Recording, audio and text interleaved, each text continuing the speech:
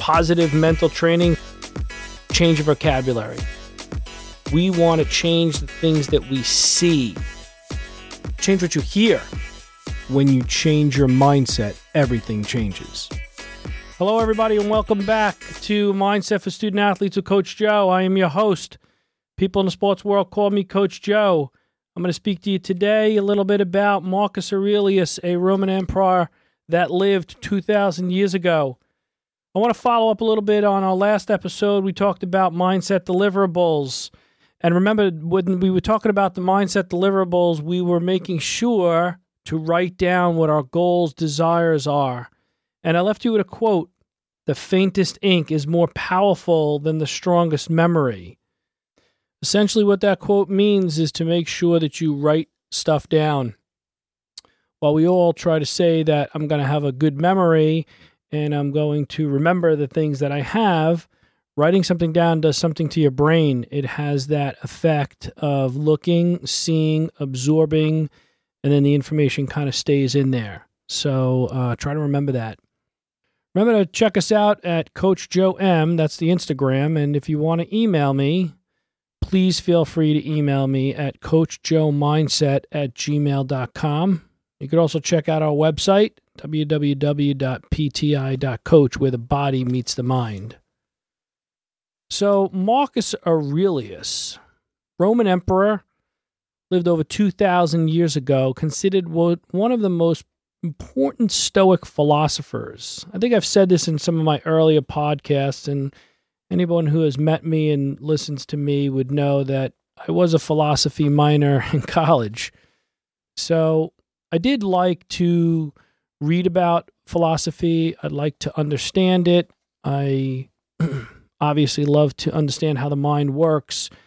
I've read Marcus Aurelius. I've read his writings. I've thought a lot about the things he says and the manner in which he says it. I find it fascinating that these words come from a human being 2,000 years ago. I'm not sure why I find this fascinating, but I ask you the same thing. Sometimes I go through this world and I think that I am the only one that exists, and me and the people around me, and nothing really existed 1,000 years ago. It seems so far away. But when you go back and you read and you do a little bit of history on people that lived thousands of years ago, and you hear some of the words that they used, and those words are timeless, and you think about how they were experiencing their life then and how I currently experience my life today, and I have the internet, they didn't have any internet, but yet the things that they were saying are very similar to things that I'm feeling and the things that I am saying, and I'm sure you'll agree with me when I start going through some of these. Marcus Aurelius died, most likely, they say, of the plague or some cancer on a military campaign or something like that. But during his life, he wrote 12 short books. I'm going to briefly speak to you about most of them. But if you go through the books, in book 1, he thanks people. He thanks those to whom he's indebted to. So he thanks his grandfather for teaching him to be candid, modest. He thanks his father for teaching him to be humble and calm and frugal. And he thanked his mother for teaching him to be generous and non-materialistic. He also thanked his teachers who taught him the value of hard work and self-discipline.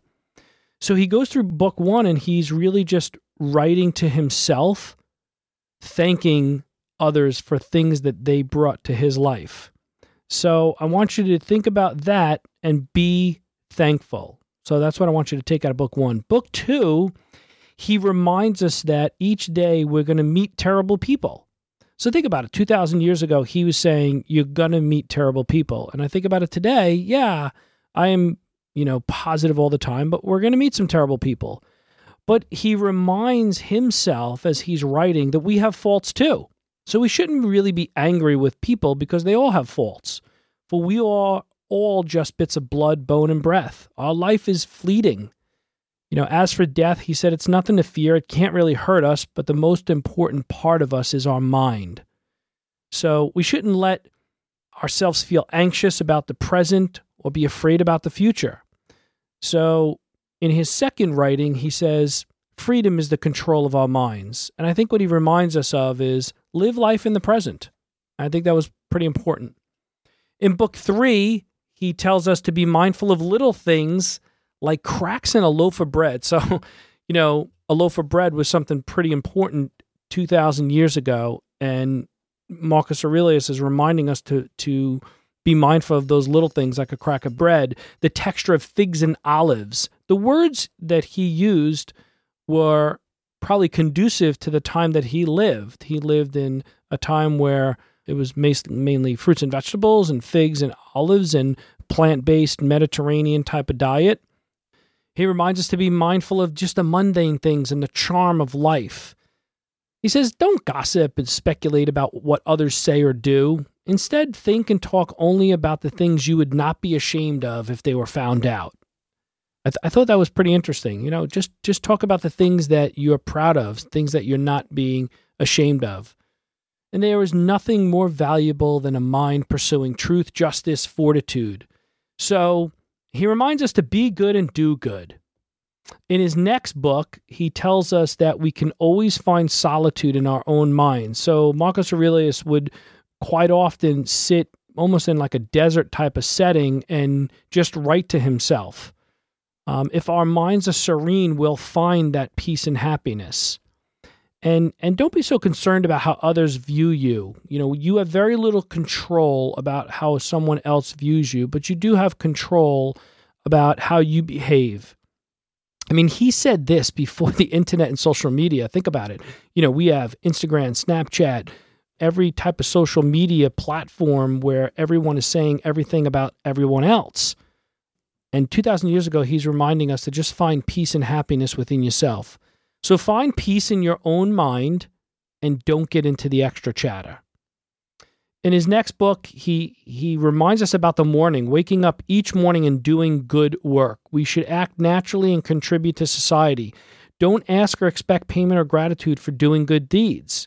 Be satisfied with being like a vine that bears good fruit, because virtue is its own reward. So do the right thing because it's the right thing to do. I've reminded you in some of my other episodes that it was one of the golden rules at my high school, at Chaminade. Do the right thing because it's the right thing to do and expect nothing in return. In his next book, he disavows revenge. He says, better not to imitate that type of injury. I thought that was very interesting. We all want to get revenge on somebody, but Aurelius reminds us, why are you going to imitate that type of behavior? If you imitate that type of behavior, you're only acting in the same manner. So do not seek revenge. Seek peace in your own mind. He then advocates for patience and tolerance in his next book. So again, wow, in a time where, he had patience and he was tolerant, it was a different type of society that he was living in. But he reminds us that nature works like wax. It continually transforms itself. So be patient. People are going to speak ill will of you no matter what you do, but be tolerant of it. Evil people are going to try your patience. But try to remain happy by controlling your response. So be patient and have faith. Be patient and have faith. In his next book, he argues that being disconnected from humanity is like cutting off one of your own limbs. I thought that was interesting. Okay. He reminds us that we are connected to nature and other people. So you are also connected. And remember that you have that interconnectivity.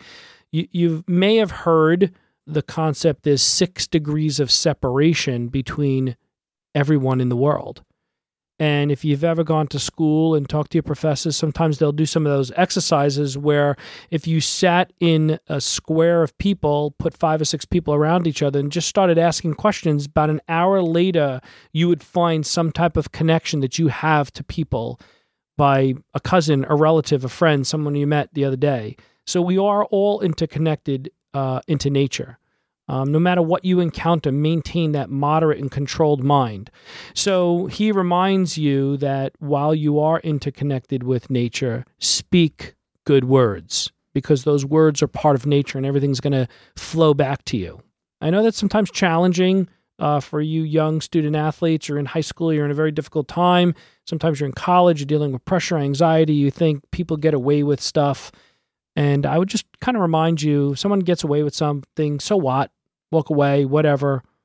be more resilient in speaking good words to yourself. In his big books 9, 10, and 11, he kind of argues that we should be moderate, sincere, honest, and calm. All right.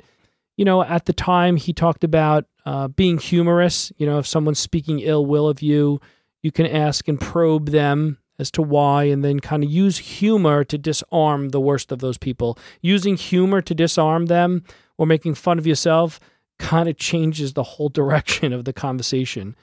And when I speak to a lot of different student athletes and they tell me the stories they're going through, and just being the father of, 4 daughters and their high school years and what they went through, he's dead on, and I try to say, use humor to disarm those types of situations. And then all of a sudden you find out that you're not really on a different page than those people.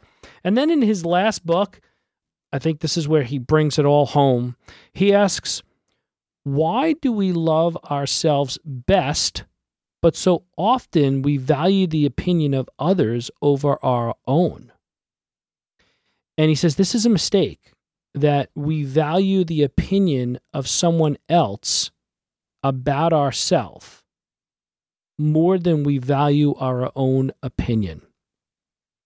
And remember that the destiny of the greatest and worst of human beings is really the same. In the end, we're all going to turn to ashes.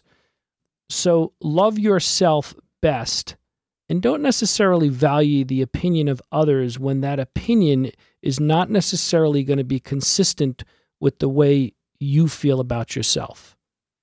One of his last books, he wrote from his tent far from home, and never to return. His last quote was, "Life is warfare and a stranger's sojourn, and after fame, oblivion."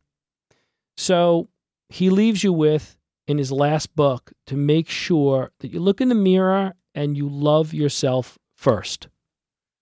So I think those books are great. I tried to synthesize them for you. Hopefully you could remember some of them. You go back. Hopefully you took some notes during this podcast, and just try to think about them. Write down 1 or 2 of them. Sit down. Think about some of the things that he said. If you're really ambitious, pick up one of the Marcus Aurelius books. You could read about them. I'm going to leave you with my quote of the day, which really comes from Marcus Aurelius, is live your best life. Live your best life. Don't forget to live your best life. Remember, these principles are timeless. That's what I love about them.